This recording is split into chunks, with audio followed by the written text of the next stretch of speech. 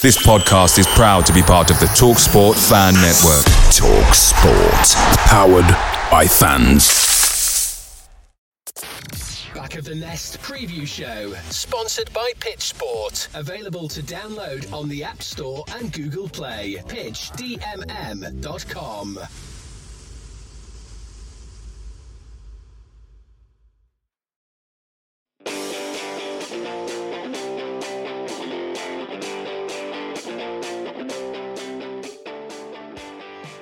Welcome, ladies and gentlemen, to the Back of the Nest preview podcast, joined with the match report this week, as me, Hambo and Hesketh look back to the very disappointing defeat against West Ham and ahead to the upcoming fixtures against Wolverhampton Wanderers and Newcastle United. The TalkSport Fan Network is proudly supported by McDelivery, bringing you the food you love. McDelivery brings a top-tier lineup of food right to your door. No matter the result, you'll always be winning with McDelivery. So the only thing left to say is, you in? Order now on the McDonald's app. You can also get reward points delivered too, so that ordering today means some tasty rewards for tomorrow. Only via app at participating restaurants, 18 plus, rewards registration required, points only on menu items, delivery fee and terms apply. See mcdonalds.com. The TalkSport Fan Network is proudly teaming up with Free for Mental Health Awareness Week this year.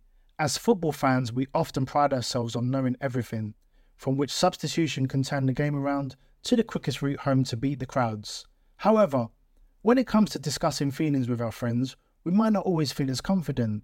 That's why we're here to equip you with the right tools so you can reach out to those who can help. If your mates are struggling, let them know that the Samaritans are free to call on 116 123. That's 116 123. They are there to listen without judgment or pressure, 24/7, 365 days of the year. Let's all take a moment to talk more than football. Yes, welcome everyone to the show. Yes, as I say, we're joined by Hambo this week of the match report. Welcome, sir. Thank you very much. You've got Hambo on this week. He's my favourite. Yeah, he's replacing slacker Albert, who yet again is MIA. Hesketh, when he said he wasn't coming, you just posted 2 palm tree emojis in the WhatsApp group. Yeah, when you go into the emoji menu in my phone and type in Albert, the palm trees just turn up automatically. Easy. Yeah, well, I'm not surprised. So he didn't offer an explanation, did he? He just said, "I'm not available." Is that the kind of diva he's become now? You get used to it, Hambo, to be honest. Yeah. But if he turns up, it's a bonus, really. Yeah, let's be honest. He probably got on it last night after Dawson scored against us. So, yeah.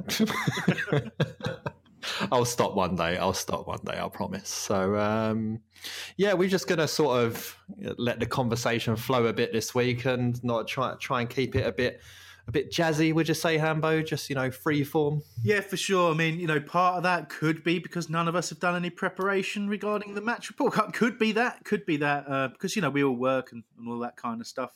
But also, there's a danger, isn't there, of just saying the same things over and over again and reliving the West Ham game, which was kind of a culmination of everything that's been wrong with Palace for quite some time. It just feels like going through the goals, which were abject defending, and talking in too much detail about how the game unfolded would just be a waste of our time. So we've got some listener questions, but I think, we can probably have a bit of a general chat first about what we thought, if that's all right, guys. I mean, yeah, what you've got out there is basically 4-4-2, this podcast. Yeah, it is. It's the formulaic 4-4-2. Well, hey, we can start there if you like, because I did pick up on your tweet with you just tweeted a formation. But obviously Palace went with a 4-4-2, didn't they, with Guaita in goal. Ward still keeping a spot ahead of Klein, which is interesting and perhaps worthy of a bit of discussion. Tompkins fractured eye socket and injured, which at the worst possible time, since he's the one who's basically sorted out our defence to some degree. But it was Cahill and Kouyaté as a centre-back partnership, Mitchell keeping his place at left-back. We had Townsend on the right of the 4, Eze on the left of the 4, with the dream 2, the speed, the pace, the mobility of MacArthur and Milivojevic in the midfield, and Benteke and Zaha up front. But honestly, guys, when you look at the lineup, other than the fact that the enforced change there, you don't look at it and think you're going to see what we saw, do you? Nah, I was quietly, with the exception of Klein, probably I would have preferred Klein for Waldy, but I'm assuming that's happened because they're playing Ben Rama on that side, and maybe they just wanted a bit more defensive solidity, which Ward probably offers over Klein. But yeah, I was reasonably happy with the lineup, and I thought, this Benteke's been looking a little bit better. Gives him a chance to build that relationship with Zaha a bit more. Townsend's been, he's a bit hit and miss this season, but he's been doing all right. And yeah, I was just, Eze's in there as well. You're thinking, we can give him a run for that money. We did at the London Stadium, which, I guess. I'm guessing. Hesketh, we talked about it. It's a long time ago. It's a different West Ham since that result, I guess. Yeah, it does. It does feel like a different West Ham and a different Palace, really. Because as we said last week, that game, I was almost said Upton Park. That's bad, isn't it? At the Soulless Bowl, we were way better than them until Benteke gets sent off, and it was like the reverse yesterday, where. I think the highlight, I mentioned this to you before we started recording, the highlight of commentary for me was when one of them said, Palace had a brilliant first 4 minutes. I'm like, well, that's it. That's literally it. We had a good first 4 minutes, and then everything was terrible. Yeah, it really was. Going back to that Ward over Klein thing, I get stuck on this thing with Hodgson where he starts thinking about height. I think, he picks Ward over Klein for height reasons and height alone because... Ward's never been the best at stopping crosses. But he's been decent. He's a reliable player. But I just think Roy gets fixated on this, and the laughability of it is that we conceded from set pieces, which I think you might mention later, Terence. But, I think that's the thinking there. But it just doesn't fill you with confidence because Klein offers more. As a one-on-one defender, he's excellent, and he offers more going forward as well. Yeah, it just slightly baffles me. But, I do have to go back to the point I was making, which is that I didn't really have a problem with it. So what's, thinking about what you're saying around the change of formation, are you, like me, coming to the conclusion that you simply cannot play McArthur and Milivojevic as a two in midfield? We've talked about this a lot through the years on the pod, and it's all over social media a lot as well. It's basically how Johan Cabaye made Luka Milivojevic by playing alongside him in a two and making him look good. Whether that's harsh or not, I don't know. But in a two, especially when we're playing against a team who are playing a three in the middle of the park, we're just getting overrun all of the time, constantly same thing over and over again. And Roy is obviously sitting there on the sideline with Ray Lewington, or not, as it was in this one. Get well soon, Ray. And they seem to think this is okay. Jairo Riedewald came on and seen how more of a dynamic midfielder he can be in a two. So you can hear I'm at a loss of words. It's just, it's Groundhog Day in there, and he keeps putting them in there over and over again. And I don't know how he doesn't see it, Hambo. Why? We talked about Klein already, but this is a question that I know you've talked about, but I still just trying desperately to get to an answer of what did Jairo do to deserve to be dropped? What was it? What was the thing? I was having a conversation earlier today with Vanessa, my wife Vanessa, about it, and it's just like he got in the team and was pretty good. He didn't do anything to say, he deserves to be dropped, Jairo. And he played, I think, when Luka came back, I think Jairo had one game, and then that was it. Like the Jairo experiment was done.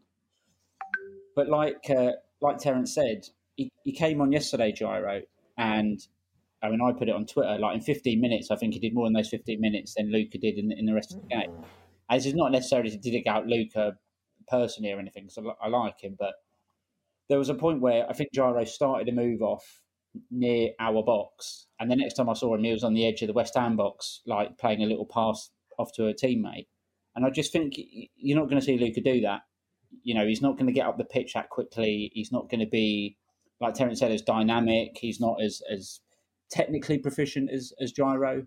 So it is baffling that Jairo, continually does, at worst, does all right, but doesn't, get afforded the luxury of continuing to play in the team. And Terence and I both tweeted almost at exactly the same time. We were like, good to see Gyro doing well. Excited to see him back on the bench on Saturday. Yeah, well, to have a Crystal Palace player who almost every time he plays, his pass percentage is over 90%. I mean, why would you want him in the team? He obviously doesn't fit the plan of letting the other team have the ball. But I have a theory, Hambo, about why he might have been left out of the team. Maybe he corrected Roy on how you say his name.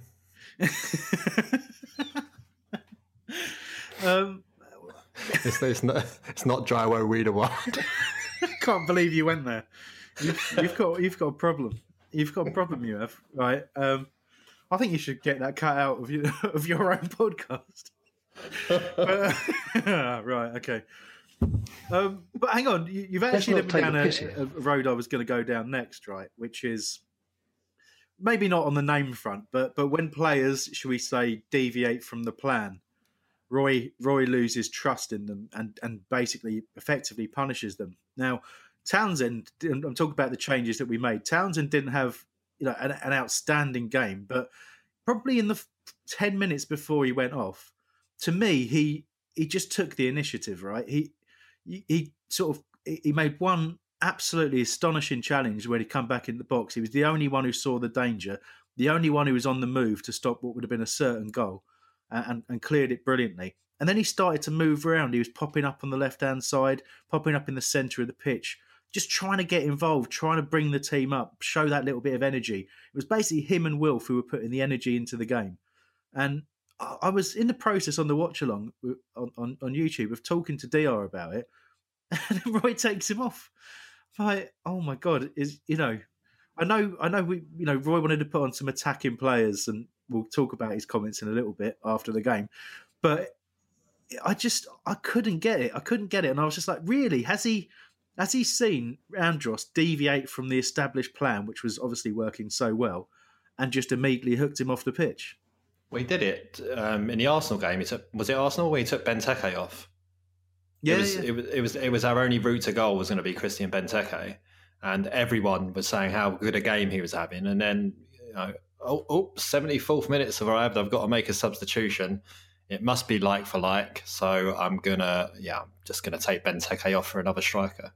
But it's these decisions that, for the best one in the world, if you want to like Roy, you want to respect him, the fact he's been our manager for as long as he has. But it's these things that make you think that the guy has lost it. He's actually properly lost it now, and the sight of him on the sideline, in the rain, looking like a drowned rat, looking completely devoid of any energy. It was, it's actually soul destroying to see. As much as I want him to go, I hate to see it. Whose hair looks worse in the rain? Is it Andros Townsend or Roy's? That is a tough question. I love it because Andros's hair just looks so pristine, like when he comes on the pitch. And if it rains, it's like Monica in Friends when they go to Dominican Republic or whatever. It's bad, yeah. Hair transplants aren't made for the rain, apparently.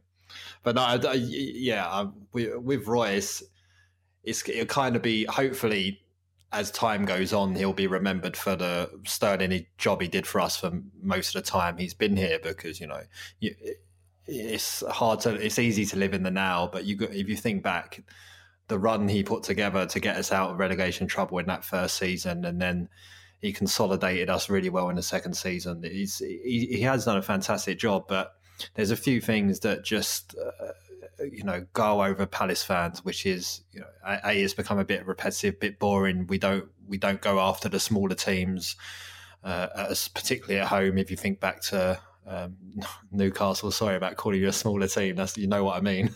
and Burnley. You think back to those games. You're just like, you've stuck out the same team, the same defensive minded two in the middle of the park, and you've not gone after the results. And then on top of that as well, he's willingness to just allow the cups to fall by the wayside and things like that, where it's the cup runs that will save us all of our sanities in this sort of time, but he's not even willing to go after that. So it's a shame. But the question for me is, and maybe with Frank Lampard getting sacked and everyone seeming obsessed with that is who do people want to replace Roy? A lot of people say they want him out, but I don't hear anyone come up with a really sound, this is who I want. Well, no, because it's a horrible question, isn't it? Because you're just kind of stuck in that mindset of who's available, and then you just end up with talking about the same people over and over again. We can all say who we don't want, can't we? Because you're like, well, I don't want Sean Dyche because I don't think he can manage a South London football club, and that's my diplomatic answer to that one. And I would say, Lampard is not someone who screams he's a brilliant manager now and is a suitable person to join a club in our position that's got to build a new squad on limited funds. There's nothing that he's done to suggest that he could do that well. But you'd also potentially say he might give youth a chance. He might be forward thinking, but he's very green in his managerial career, so I don't get the clamour for him. Eddie Howe, we can no longer build the main stand because he spent all the money on Mason Mount. exactly. So then Benitez gets talked about, and my immediate thought on that is, oh, that would be good. And then you read, people saying actually he's basically Roy Hodgson again. Some I can't remember who it was who was with him at Liverpool, but said that it might have even been Steven Gerrard. And talking of Gerrard, that's a name that appeals if we had any chance of getting him, which I think he's probably quite happy where he is. Yeah, I think Parish likes Gerrard, and it would be something he'd be interested in doing. But I mean, Gerrard, why risk it? Do you know what I mean? It looks like he's going to dominate with Rangers in Scottish football. He's doing well in Europe. So just wait it out at Rangers until the Liverpool job becomes available. Why risk giving up that job to come to a job like Palace in the Premier League and then risk your whole good reputation going out the window? It doesn't make any sense. Yeah, some of the names that I've talked about before, Hambo mentioned. You didn't mention Alan Pardew, so I'm assuming he's out of the picture. But Gerrard's one that's interesting because he doesn't have huge amounts of experience either, sort of a bit like Lampard, yet he does seem a lot more like the sort of bloke you want leading your team. I know it's Scotland, but defensively they're really good, which is something that's really fallen by the wayside under Roy. We were a team that, we didn't score many goals, but we were also pretty good at the back.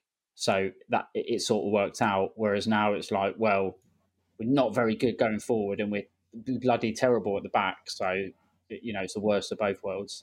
Yeah, what is it with 12 or 13 more goals than we've conceded at this point last season? Yeah, every game I know we're going to concede. It's not like can we keep a clean sheet? I know we had one against Sheffield United, not that difficult, against Arsenal where we actually played all right. But with Gerrard, it's like you say, he's also doing really well in Europe, isn't he? And they're good defensively in the European games as well. So even though he's not a particularly experienced manager, he's definitely one that I would quite like. You have to acknowledge that Palace is going to be a stepping stone club for someone like him, but that's fine because if he ends up going to Liverpool after having been Palace manager, then he must be doing all right with Palace, So I think it would be one. I think the fans would get on board with that, to be honest. And also, and it might seem like a little thing, but because he's a big name and he's got a big reputation, I don't think he'll let the officials know, they won't get through a game without him being in their ear all the time. Whereas with Roy, you see him every now and again look a bit grumpy, but he's not sticking his oar in like a Warnock or something like that. And it just goes to enhance the sort of like, I don't see him hyping the team up to get out of this bad spot that we're in, whether that's a team talk or shouting on the touchline or whatever. It just seems like he's sort of given up a bit and the players have too. Yeah, for sure. And, the other name that keeps obviously cropping up in Eddie Howe, I think, his reputation took a bit of damage at Bournemouth, but it's hard to get over the fact he looks like a Thunderbird puppet. So I don't know how I feel about that one either. So in the strings, is it?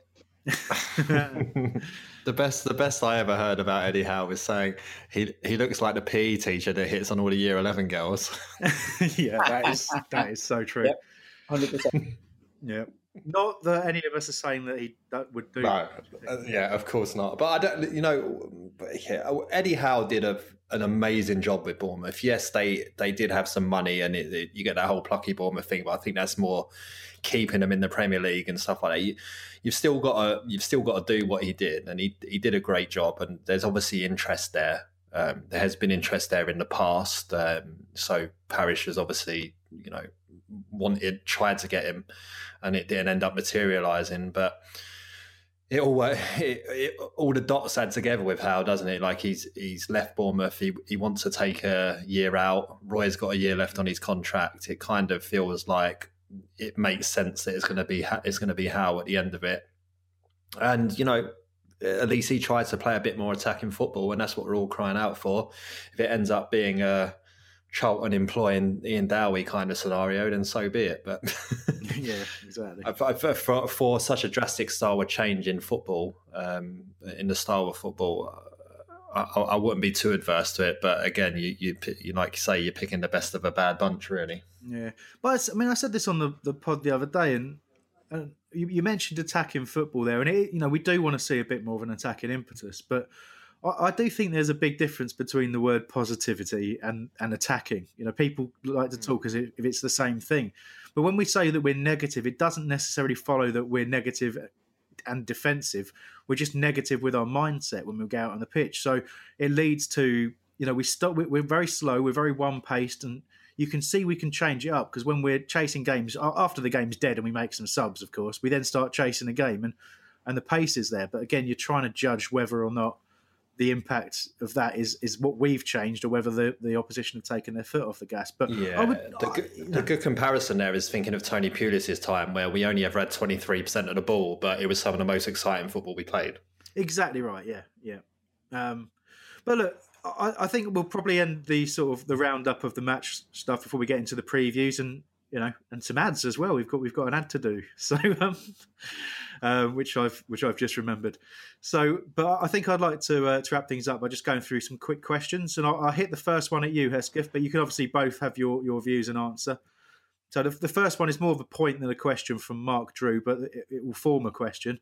And Mark thinks that we're beginning to be drawn into a relegation battle once again, and it's of our own making. Are we heading towards a relegation battle?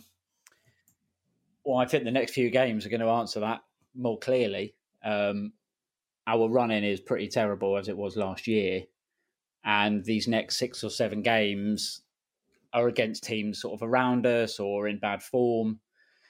And if we play in as, like you say, pedestrian away, one-dimensional away as we have in the last few games, then it'll be very tough to see us going up rather than down. I think that's my sort of diplomatic way of saying it, because if you're not beating teams like Wolves, Newcastle, and the like, then we're not going to do anything against Liverpool, Man Cities of the world. So the next month or so of games are going to be key, 100% for the season. Well, I mean, you look here. So Fulham have a game in hand, obviously, but we're 10 points clear of the relegation zone at the moment. Yeah, it feels. It's for one of Fulham or West Brom or Sheffield United to string enough games together to pick up the points to get above us, and just Roy always naturally just picks up points. I think we're just too far ahead. But again, we're only not going to get dragged in because there's a few shitter teams in the league this season than perhaps there has been in previous seasons. So. I mean, is that the thing that I've sort of developed over the years since we've been in the Premier League now? It's kind of hard to get relegated from the Premier League these days. I was just about to say, I know I'm the miserable one, but I was positive and said we'd get a draw against West Ham, and it went very wrong. So I don't necessarily want to say we're definitely not going to get relegated for fear of jinxing it again. Yeah, I know what you mean, but with this kind of thing, I'm setting myself up for some terrible clips later on in the season if we do go down. But it's it would seem it would appear to be extremely difficult to get relegated from this point. We've got 23 points after 20 games. We know that Roy always just will put a run together where we score a few goals, we'll win a few games in a row and that sort of thing. You just know it's going to happen. So well, I can't see it. I mean, I hope so. I've got a phrase I've been repeating a lot this season when people say Roy Hodgson keeps you in the Premier League, and I said, yeah, he does. It's true until he doesn't, and you know, I don't have a tremendous amount of confidence, other than the fact that exactly as we really talked about is that the other teams in the league are going to have to go some. But when you look at the fact we got 23 points and the rate that we're picking points up, and certainly, if we don't pick up performances in the next few games, as Hesketh was saying, it's you know the run-in is terrible. So I'm happy to say I don't think we're going down, but I think it's going to be a very poor season by the end, frankly. So next question, this one's to you, Terence, and was the frankly your sort of subliminals about Lampard? it would have been a great link to this question, you know. And we've touched on this already. So just if there's anything that you want to add to it. Otherwise, we have really answered Sam's question. But I'm going to read it anyway, because he's kind enough to get in touch. He says, I can't understand the clamour for Lampard. The evidence is he's not a particularly good manager, particularly in man management, which interesting articles have appeared and all sorts of stuff around that. He says, I want change, but not in that direction. I'd take Howe or Benitez if it'd come rather than Lampard. And I suppose, you know, honing in on the I want change, but not in that direction. I'm in the I want change, and I'd probably take De Boer back right now. But got sacked for less, as everyone was saying on. I was going to say we don't really have a great track record of managers called Frank. True story. Indeed. But anyway, I think we have answered that, Sam. So I'll ask Terence this one instead, and it's Martin who's got in touch and said, "Do we have better attacking options if Zaha plays on the left of midfield? Eze could go right, giving us two strikers in addition. Ayew and Batshuayi combined well for the goal last night, but could be any two from four. Is that something you see happening or would want to see happening?" Yes, I want Zaha back on the left, but it seems to be a ridiculous statement considering what is he on 10 goals now this season? Add in a couple of assists on top of that as well. You know, he's fine in the back of the net, and we haven't had any striker do that since Benteke in his first season with us. So it seems ludicrous for us to say that we should be moving Zaha out wide. But I mean, the caveat to that is I'd only move him out wide if it was in a change of formation. I wouldn't want him out wide left in a 4-4-2. You can't have him and Eze on both flanks, especially not in a 4-4-2. The way Roy plays, it would be suicide. You know, you can't do it, because then you're asking, you're really going to split Milivojevic and MacArthur as much as it is. MacArthur can sort of cover one side and cover over and help Mitchell out when Eze goes off roaming and then loses the ball. But I can't see Luca being able to do it on the other side, if I'm honest. So no, not in a 4-4-2. If we switch to a 4-2-3-1, I would love to have Zaha back out left and then get Eze in the middle, to be honest, not on the right. In an ideal world, we get Zaha, Schlupp and Eze in behind either Benteke or Batshuayi, or with Schlupp out, then you'd probably go with Townsend. But I think the key for Eze is allowing him to get on the ball more often higher up the field, where at the moment he seems to be having to try and make a lot happen from deep, which is why he ends up losing the ball quite a lot, because it's easy for him to get crowded out, or he's trying to do a bit too much and things like that, where if you can get him on the ball more sort of towards the final third of the pitch, I reckon he can be a big nuisance then. Well, it's funny because that's the point with Zaha, isn't it? And Roy's even talked about that. We solved the problem with Wilf not getting us involved as much as we need him involved, or should we say not really delivering that kind of end product that he's capable of, because he was given too much responsibility to do other things. And the whole point was, don't be running from deep, be doing all of your work in that final third, and the goals and the assists will come. So we've now done that and then created the same problem for Eze. And just like, well, there's a way to solve that, isn't there? Because you just did it with Wilf. Why don't you think about how you could do that? Well, I mean, if you find a way to get if you play Zaha at the top of that and Eze in behind him, and then you've got Schlupp and Townsend on either way, and we can find a way to make that work, I mean, that could end up causing teams a whole heap of problems. But I can't see Roy doing it, to be honest. All right, Hesketh, you've got this one. Myron Bolitar, great name. His Twitter handle is @PeanutPower as well, which is good. He says also Cahill said post match the game at the weekend can't come soon enough for him. Assuming we're all thinking exactly the opposite. Thoughts on Cahill? I agree. It's the opposite for me. Don't really want to watch it. Cahill, I am perhaps not as big a fan of as other people. I've noticed, not necessarily of late, but I noticed it a bit last year. He's not great at marking on corners or set pieces. And I mentioned it to a mate of mine and didn't think anything of it. And then he got injured, so he didn't really see it. But if you watch him on corners, I mean, he didn't even lose Dawson for their goal. He just ignored him. I get that he's had a great career and he's probably a locker room leader and has a lot of experience. But I'm perhaps not as enamoured with him as others. I think he's not been... I don't think he's been great as much as none of our defenders have, really. Tonks was all right when he came back in. But, yeah, I think he's found the going a little bit tough. And I don't know what the answer to that is. Because, I mean, at the moment, unless Kelly's properly fit, it's going to be him and Chiarte again. And of course, it's great to hear the players say, "Yeah, look, we want the game to come so we can right the wrongs of the West Ham game." But I'm just worried that we're going to continue the wrongs of the West Ham game. You know. And well, did he seem that confident though? Because he did say, "I hope that's how the boys are feeling." I think he was talking about himself. I haven't spoken to them. I don't like any of them. Yeah, I'm just here for a couple of final paydays. No, I was a big fan of Cahill before he got injured, and you wondered at the time when it happened, when you heard the severity of the injuries.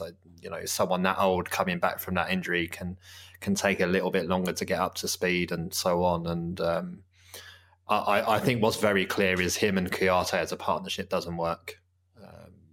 I don't know whether it's because they're two similar sort of players. Like Cahill kind of fancies himself as someone who strides out from the back from what he's picked up in his Chelsea days, and Chiarte wants to do the same thing. But they are so often so far apart from each other that it's scary, and it's no wonder teams are easily scoring against us. Except for when they headbutt each other. Yeah. One time they do get close to each other, they knock each other out. Did you see in the background? I picked it up on the watch along. They showed a replay of it, and Dave Reddington on the bench. Like, as soon as it happened, he just put his head in his hands. It was the most. It was just like, oh my god, what the hell, you know? And I just thought that was a brilliant reaction from old Redders. So well done. The famous Brendan Rodgers in the background when Balassi does Lovren yet again. Yeah, exactly. He's just got his hands on his head, like, oh, fuck's sake. All right, last question. I won't read them all out. So thank you to everybody who got in touch. It's really helpful. We read everything, but we got to march things on a little bit. Ben Hilton is offering a bit of balance for us here. So he's saying, Terence, that the getting rid of Roy at this stage of the season has no benefits whatsoever. We're never going to break into Europe, and I don't think we're going to get relegated. We've had good spells and we've had bad spells like every season. Since when did we become so demanding? Yeah, I get with my sensible head on. I completely agree. It makes no sense getting rid if the long term picture is Eddie Howe and he wants a year out, and Celtic don't come in and nip him, whatever. Like, yeah, let him have his year out. Let Roy bow out at the end. I can't, as I've already said higher up in the show, I can't see us getting relegated. But I think the demanding comes from. This is a tough time for everyone, right? And we're all stuck at home for most of the day, if not all of it, for some people. And then your escapism is you want to watch your football team and you want to enjoy watching your football team. And I spoke about it a couple of pods ago, saying for the first time since Peter Taylor, I'm not wanting to watch Palace. Like as soon as Souček scored that first goal last night, I was just like, I know exactly what's going to happen here. They're going to score one, maybe two more and comfortably see out the game. So I was like, why am I going to watch this? Like, it's just I'm just increasingly going to get more and more infuriated through the game. I'm going to get more and more shakes of the head from my wife at the other end of the sofa. And is it worth all the hassle? And hey presto, exactly what I thought would happen happened. And let's be honest, like, last night could have been 6, or we could have gone for 7 again. It wasn't like, it was a close run thing or anything like that. Antonio missed 4 bloody sitters in that game. We could have very easily conceded a few more. If you think Guaisa made a couple of good saves in there as well.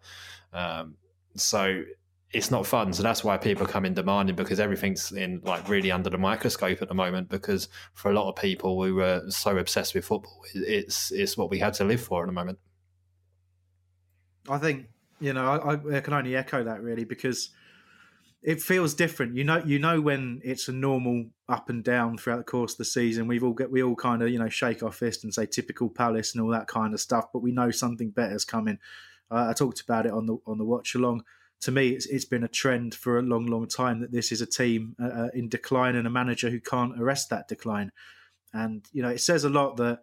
If you've been following the watch-alongs on YouTube that DR hosts, and it's usually myself and Patrick or myself and Mike are on those, we've progressed from, take Patrick, he's progressed from starting really angry to getting absolutely incandescent and smashing stuff while he's watching. And he was just laughing the whole time. He left at half-time to go to work. And then it was really only DR that was getting worked up. And by the end of the watch-along, we're just resigned to it now. And that tells you a lot. And there's a lot of people feeling like that. And I respect Ben for that bit of balance. But, to me, it feels different. Back of the Nest, sponsored by Pitch Sport. Fun-time videos, choose your matchday squad, post match ratings, and much more. Available to download on the App Store and Google Play. PitchDMM.com. Away days are great, but there's nothing quite like playing at home. The same goes for McDonald's. Maximise your home ground advantage with McDelivery. You in? Order now on the McDonald's app. At participating restaurants, 18 plus, serving times, delivery fee and terms apply. See mcdonalds.com.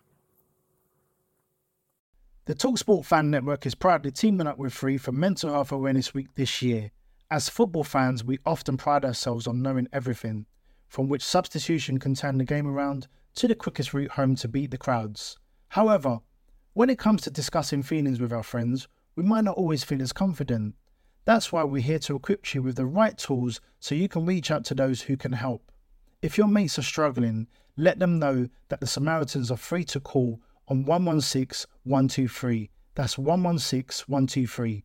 They are there to listen without judgment or pressure, 24/7, 365 days of the year. Let's all take a moment to talk more than football. Okay, well, that is the end of the match report section, and we'll get into the previews. But just before we do, Terence, I'm going to launch into an unplanned Manscaped advert, if that's all right. It's fine. I was wondering if we were ever going to get towards Manscaped of the match in the match report. But, we've got to do that, absolutely. But I certainly want to say thank you to everybody, because Manscaped have renewed their sponsorship of us. Now we're now in partnership with them. That means plenty of you out there have taken advantage of their brilliant products, which we've all got and all tried. And we've got more on the way. Next month, we'll be talking to you about the range of scents, and I'm really looking forward to getting my my parcel and smelling like a man. How about you, Terence? Well, this is quite interesting, actually. It's come at a strange time, because I've actually forgotten deodorant for about 10 days now. Yeah. Well, I'm trying to see if it, because, it's kind of like if you don't wash your hair for several weeks, it starts to self-clean and stuff like that. So I'm like, I'm literally moving around within the four walls of my house. I'm not exerting any energy or anything, so I'm not working up a sweat or anything to smell. So I'm just going to give it a go and see what happens. And I actually went out for a long walk around Crystal Palace Park on the weekend, and I didn't come back smelling anywhere near as bad as I thought. So maybe it's working. So, however, having a little spray of a scent on top is a completely different thing. Like a little bit of dab on the neck and stuff like that. I might need it to disguise if the deodorant isn't working. I mean, there's so many questions I could ask, but probably not in the middle of your logical decision making there. But listen, there's only one deodorant I need now, and that's the Manscaped ball deodorant. So well, exactly, and that smells beautiful on me. I haven't been smelling other balls, so. But frankly, you wouldn't be scared to put your head near another man's balls if he was using Manscaped products, would you? Not that I'm advocating it. I've dug myself a small hole here. But anyway, obviously, we're still pushing the products. If you go to manscaped.com, at checkout, if you enter BOTN, you will get 20% off plus free shipping. The range of products they've got is absolutely fantastic. We've been trying lots of them out. It's changed the lives of some of the people on the podcast, I can tell you that. Nick Gillard has never been so excited in his life. The Lawnmower 3.0 is a fantastic bit of kit, fantastic trimmer, the ball deodorant, the ball toner. Those are incredible products that DR has still not calmed down about, and plenty more to talk about in the near future. So check it out, manscaped.com, code BOTN. When my missus read that there was ball deodorant in there, she thought it was a roll-on, like a ball. Well, I can understand that. I can understand that innocence, but hey, it isn't. It's actually it's like a cream. The ball deodorant. I just started to drift off thinking about what if it was a ball deodorant to apply to your balls, and but I had to stop thinking about those sensations, and let's move on with the show. Right, yeah. So I guess let's start looking ahead towards where we play Saturday and Tuesday, so we won't get another preview in before. I guess maybe you guys will cover a bit off in the match report, but we'll look ahead sort of loose, like mainly at Wolves and then loosely at Newcastle that follows. Hesketh, I said it at the end of the preview show last week. How is it Wolves again? It seems like we play them every week, and they've got our number, haven't they? Yeah, well, it seems like we're playing them every week, and for Wolves it's great because we literally played the same way against them every week. So I think the Wolves' preparation for the game is going to be very easy for them. Well, they've played while we're recording and have drawn 0-0 with Chelsea, which means that puts Wolves at 7 Premier League games without a win. Well, you know what that means. I mean, not only because we were talking about this just before we started recording, but not only is the Wolves' team performance of late not very good, but there was a stat that Adama Traore's had, like a record number of key passes without registering an actual assist. So he got the goal monkey off his back in the cup, and I mean, put your money on him getting an assist against us because it's nailed on, I think. Yeah, I mean, we started to. If you think back to Jordan Ayew getting his first goal for Palace, and we did really well that night. We some really good performances against Wolves when they first got promoted, but since then it's all gone a bit downhill since that Diogo Jota last minute equaliser at Selhurst. We've not been able to really lay a glove on them. Hesketh, like Hesketh said there, the only problem is we know we're going to go out with the same formation. Can you see any chance that Dryro, after his fantastic 15-minute cameo when he came on, is going to force his way into the reckoning, or he's just going to roll out the same carpet? I can't see anything different. I mean, I live in hope, but I can't really see. I mean, look, he seems to have this weird obsession with playing MacArthur 2 games in a week, right? Which I just don't understand. I mean, it seems if you get a good performance out of MacArthur and then you play him 3 days later, it just seems like he's lacking energy, and you think the manager must be able to spot it. But I don't expect Gyro to start. And when I think about the Wolves game, I look at the way the 2 games this season, the way that they've set out to play against us. If you go back to the first league game, when they scored their first goal, they celebrated like they won the cup. I mean, it's the smuggest face on Santo I've ever seen in my life, because it was just, you could tell that they had designed that to play against us. That the way they operated, where they thought the space was, it was exactly there. They knew how to play against us. And when we played them in the Cup, we had learnt nothing from that defeat whatsoever. Okay, different set of players. We rotated a little bit of the squad, but we played in the exact same way. So why would we expect anything different? And they know not to expect anything different, so I'm expecting the exact same result. Hesketh, this is going to be Wolves' third away game in a row, and in the space of 8 days. And one of those games has included going to Chorley, which the changing room is probably only slightly better than the ones at Selhurst. Not a kid. Apparently, they've been changed in Selhurst now, and they're in the porter cabins, I guess. So maybe, who knows? But yeah, anyway, my point is 3 away games in a row in 8 days. Could it just take its toll on them, and it'll be a bit too much, and that could play into our hands, or am I clutching at some very severe straws here? I mean, in principle, you'd hope so, but I mean, West Ham had played, I think, 2 games between when we'd played our last game, and you wouldn't have known it from watching that game. Yes, West Ham are in better form than Wolves, but like Hambo said, if we're playing the same system and we'll probably play the same team, we're going to be knackered anyway. So, I don't know if they're travelling or their extra game will make that much difference. And it says a lot about, Hambo mentioned Jimmy there. Like, I love McCarthy. He's one of my favourite players. And he covers so much ground, and that's one of the reasons why he's such a good player. But like Hambo said, if you're playing him every single game, you're not giving him a rest. There's going to come a time where, with the best will in the world, his legs ain't going to be able to carry him like they normally would. And surely, giving him a game's rest and then letting him come back as the sort of ground-covering monster that he usually is would benefit you. But, these things don't happen. And for me, I know I'm miserable and I'm always negative and all that, but it doesn't really matter to me that Wolves are in poor form, because I just think about our team more and how easy the scouting and the preparation must be, because we literally don't change it for any opposition. It doesn't matter what system, what players, what threats the opposition have. We're just going to play the same rigid way that hasn't been working and expect something to be different. And I just don't see it happening.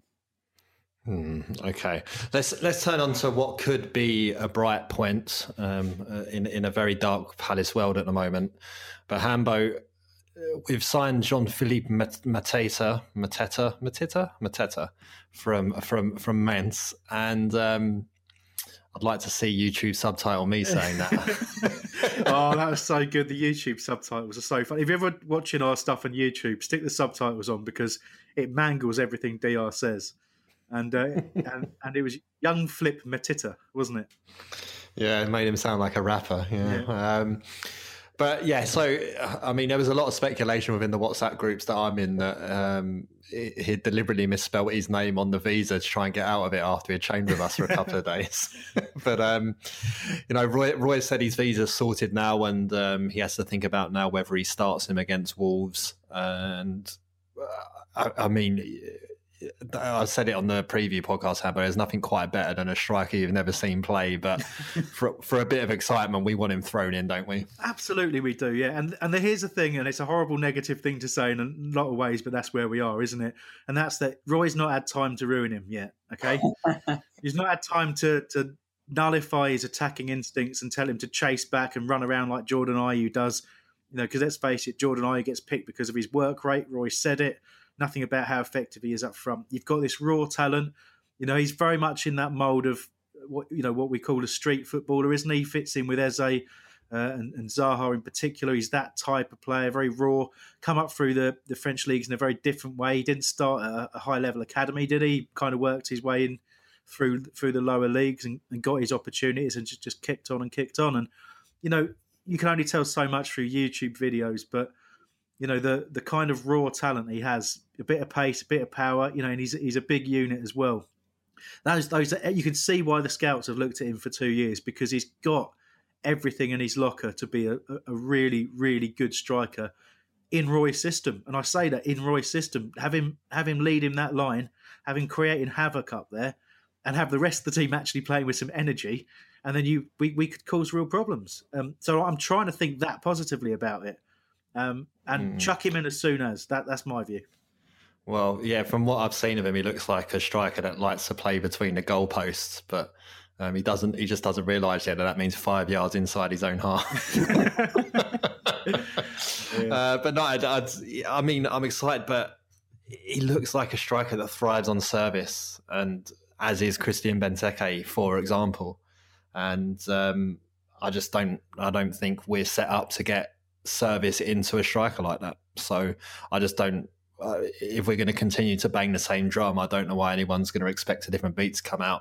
But if I'm the groundsman, I wouldn't be buying any extra corner flags because I don't think him breaking them is going to be a worry, if I'm honest. But I don't. Yeah, you're right. You've tried to be positive there, Hammer, and I've just completely been negative. Just a little bit, I really do want to be excited. We've signed a striker who's got 10 goals before Christmas, playing for a team that's bottom of the league or second bottom of the league in Germany. So he's obviously got something about him, and hopefully we can make that work, and hopefully him and Zaha can strike up a relationship, and it all goes well. And if worse comes to worse, Hesketh, we can send you to the training ground to whisper sweet nothings in French to him.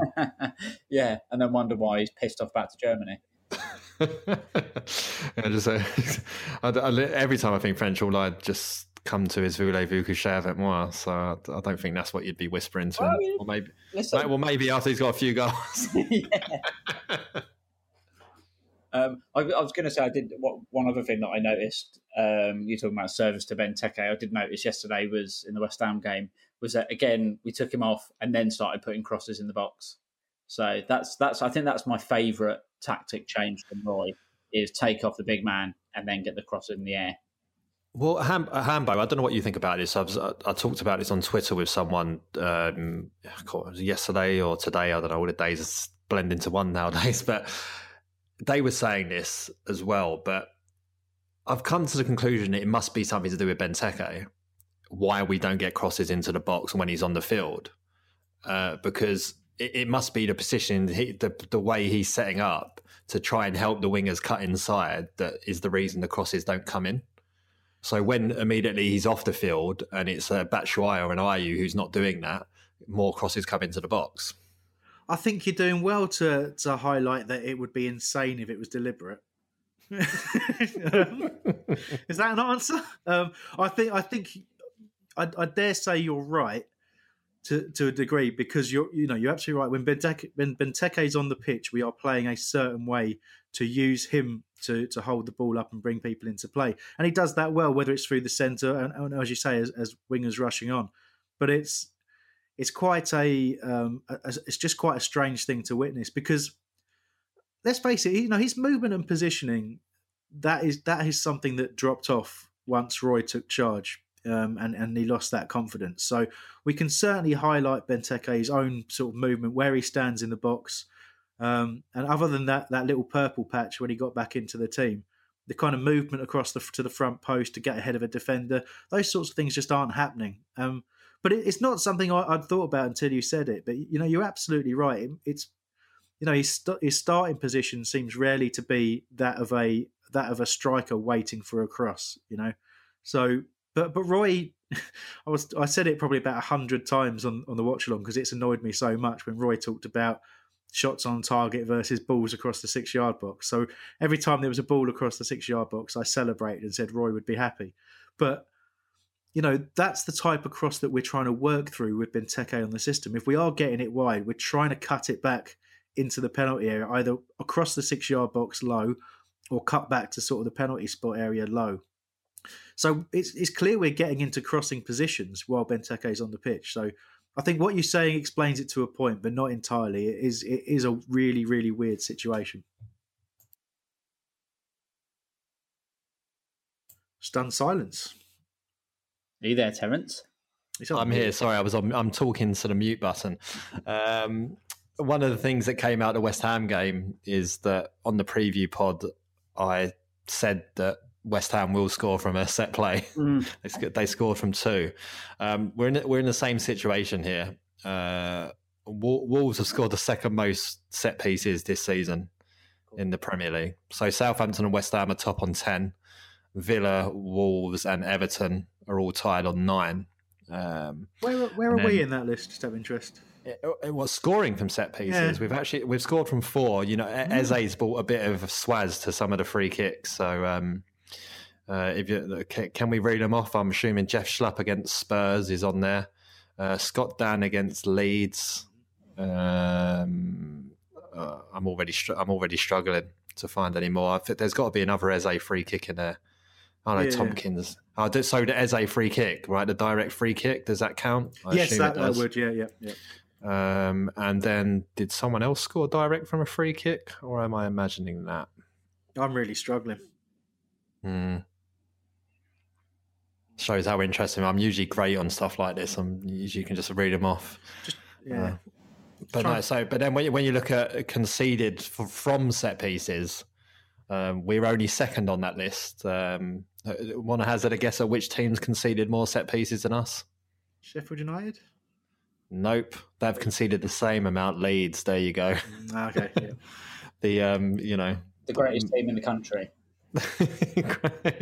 greatest team in the country is somehow only 3 points ahead of us. I don't know how that works out, but yeah. So Wolves, big scorers from set pieces. They also conceded the same amount of set pieces than us. So perhaps there's some joy to be had there, especially with that big old Mateta coming in and Eze getting some dangerous balls into the box, hopefully. But so I'll say it again. Wolves will score from a set piece against Crystal Palace on the weekend. But going into looking a little bit ahead, where we'll touch on Newcastle a bit, and thankfully they don't score from set pieces. Well, not yet anyway. But Hambo, this is a massive game, right? Newcastle are going to be coming into that on the back of 6 defeats in a row. One thing I will say is Roy's been good at putting poor teams away in his Palace career, largely when it comes to the really poor teams. Largely, but of course we did lose to Newcastle relatively recently, didn't we? So but they wasn't in this kind of rut. Then there was a bit more form to them. I mean, I'm talking about when the team, he's done really, really well against newly promoted teams and teams that are in a relegation zone. We tend to have done all right against. It's more the teams around us. It's the ones we've struggled against under Roy. But exactly. I mean, they look like they're dead and buried. They can't pick up a result from anywhere. They do. Their confidence has completely gone. And Bruce, very similar to Hodgson, the comments you get from Newcastle fans. I was on a Newcastle pod just before the first game where I told them that they would win. They were laughing their heads off and saying, that they were saying the exact same things about Steve Bruce that we say about Hodgson. That the substitutions are baffling, that the setup is the same every single week, that he comes out in the press afterwards and says, well, we were better in the second half. And I was just thinking, oh my God, this is unbelievable. And I was saying, well, it's weird because as much as he left us badly and we don't have a lot of time for Steve Bruce, when he was with us, we played some really nice football. So the idea that he's this boring negative manager that we talk about Hodgson as that now, and they very much see Bruce as that. I suppose it does show you the impact of the squad that people are working with on their managerial style. But Bruce has he hasn't got any real inspiration there, has he? There's nobody really firing on all cylinders. I thought Fraser was going to be a great signing for them, and he's barely played. I think and it's Callum Wilson is probably the spark there, isn't it? Although we made Joe Linton look like Messi, but other than that, I think Wilson's the spark for them, but even he can't do it all on his own. So it is an opportunity for us to do, as you say, Roy, to set up the right way, to get on the front foot, try and get that early goal and frustrate Newcastle to a degree, and then start trying to hit them on the counter. When we do that well, we can put the teams that are struggling, we can put them to the sword. But I just don't have any confidence in it right now. I can see a 0-0 or a 1-0 Newcastle as I feel at the moment. How are you feeling about it, Heskey? If you've just seen the same sort of thing, Callum Wilson late goal? Yeah, I definitely think there'll be a 1 goal in it for whoever does win. But like Hambo, I actually know a couple of Newcastle fans, and reading their tweets after Newcastle games, it's just like looking at the Palace Twitter. They're just bored. They're just bored of the same old shit, and they don't really see a way out of it. They don't see which players. I mean, I suppose Wilson's scoring, but They don't really see a player that will drag them out of it. And it just seems to be like a real general like malaise around Newcastle, which is sort of the same about, you see around Palace now, because it's just sort of like you're just a bit bored watching the team, go through the motion. For us, and it might be the same with Newcastle, like it's almost like the players know the manager's going to go, so they're just going to sort of tread water until it actually happens. And I don't think that Palace Newcastle is going to be a great game for the neutral. I'll say that. Yeah, certainly not. I mean, I know 2 Newcastle fans, and one of them's taken the step that I just can't bring myself to do, and has switched off completely. He hasn't watched them for the last just before this bad run started, so he picked a great time to stop watching them. And he had a long conversation with the other Newcastle fan the other day about how we think there's no other teams in the league can be as pissed off as Palace and Newcastle fans are with the current situation, including all the teams below us. But and a lot of it is talking about similar. It's a similar story to tell, as you've said, Hambo, for both of us. That it's just kind of like all you want is to see a bit more, or something, a plan B, or to try something else, not just churning out the same stuff. And yes, I think you're right, Hesketh. If this was one of those pay-per-view games, I think it would be Newcastle and Palace fans only buying it, and I don't think there'll be many people switching on, especially if there's another game at the same time when we're playing them on the Tuesday night. But there you go. I think we can confidently say that both of you are sort of leaning towards defeats in those games, or maybe score draws if we're lucky. Yeah, for sure. It is depressing, but I suppose the next game can always give you that bit of brightness. But I don't know how you feel about this, but I believe now, and I said it on Twitter earlier, that the good performances are our blips. They used to be like we'd have a blip here and there, and you look at that Liverpool game and think that was a terrible blip, but then the Villa game followed, and the Arsenal performance stands out as probably one of our best performances in recent memory, and it was a 0-0. So, that's where we are, isn't it? Yeah, well, I mean, yeah. I think we'll just that's it. I think we can finish it there, because we're only going to bring ourselves down into the doldrums here. So, Hambo, the match report will be on Sunday as normal. Do you know who's joining you yet? I don't. It'll be whoever can stomach it. But I'm hoping to arrange a guest at the moment. It's got me. I've got to get my finger out, but I'm hoping a very exciting guest will be joining us. Who can chat, who has some very good football knowledge to share with us. So look out for that. That's my teaser. That's all I'm going to give you for it. I'll let you know if I can clear that thing up on Sunday and join you. Cheers, mate. Appreciate that. Yeah. I've been asking for a while, and you just keep saying no. But, you give me a little ray of hope. Yeah, I feel. Was he ginger like me? I say was ginger. I don't think he has hair anymore. I think he does. Yeah, I think there's definitely a bit of Auburn going on. Yeah. More teasers there, and then, so I suppose you guys can cover off more on the Newcastle game now, if you don't want to talk about what went on against Wolves too much. Undoubtedly. It'd be wrong of me not to mention that obviously we are sponsored as well by Pitch Sport Football. If you just Google those words, Pitch Sport Football, download the app. They're launching an excitingly named prediction league called Foreplay. Check that out. Nothing to do with manscaped.com, although there's a happy link there. But obviously, do check out Pitch Sport. They've been great supporting us through the last couple of years. Really appreciate you supporting them as well. Get on there, do your match predictions, your lineup predictions, link up with us, and help us get some really good statistics out of that app. Thank you very much. Yeah. Now, I can give you a really, really good hint here, guys. This is hot off the press. In your lineup, I reckon you should predict that it's going to be Luka Milivojevic and James McCarthy centre mid. 4-4-2, yeah. 4-4-2. Right, that's your lot. So tune into the match report on Sunday with Hambo, and then me, Hesketh, maybe Hambo again, who knows, next Wednesday when we'll be I guess reviewing the Newcastle defeat and and then looking ahead towards our next fixture, who is seamlessly, someone's going to tell me after that, is against Another team in the league. Another team in the Premier League. It's going to be. I'm still feeling. It's going to be Leeds away, the greatest team in the Premier League. Oh, we got no chance. Not with Bielsa as manager. Well, I mean, we've already shipped 4 past them once this season, so who knows? Who knows? But yeah, I mean, it's just looking at the fixtures coming up: Wolves, Newcastle, Leeds, Burnley, Brighton, Fulham. These are the games that are going to tell us if we're in that relegation battle or not come the end of February. So, Anyway, look, until next week, up the Palace.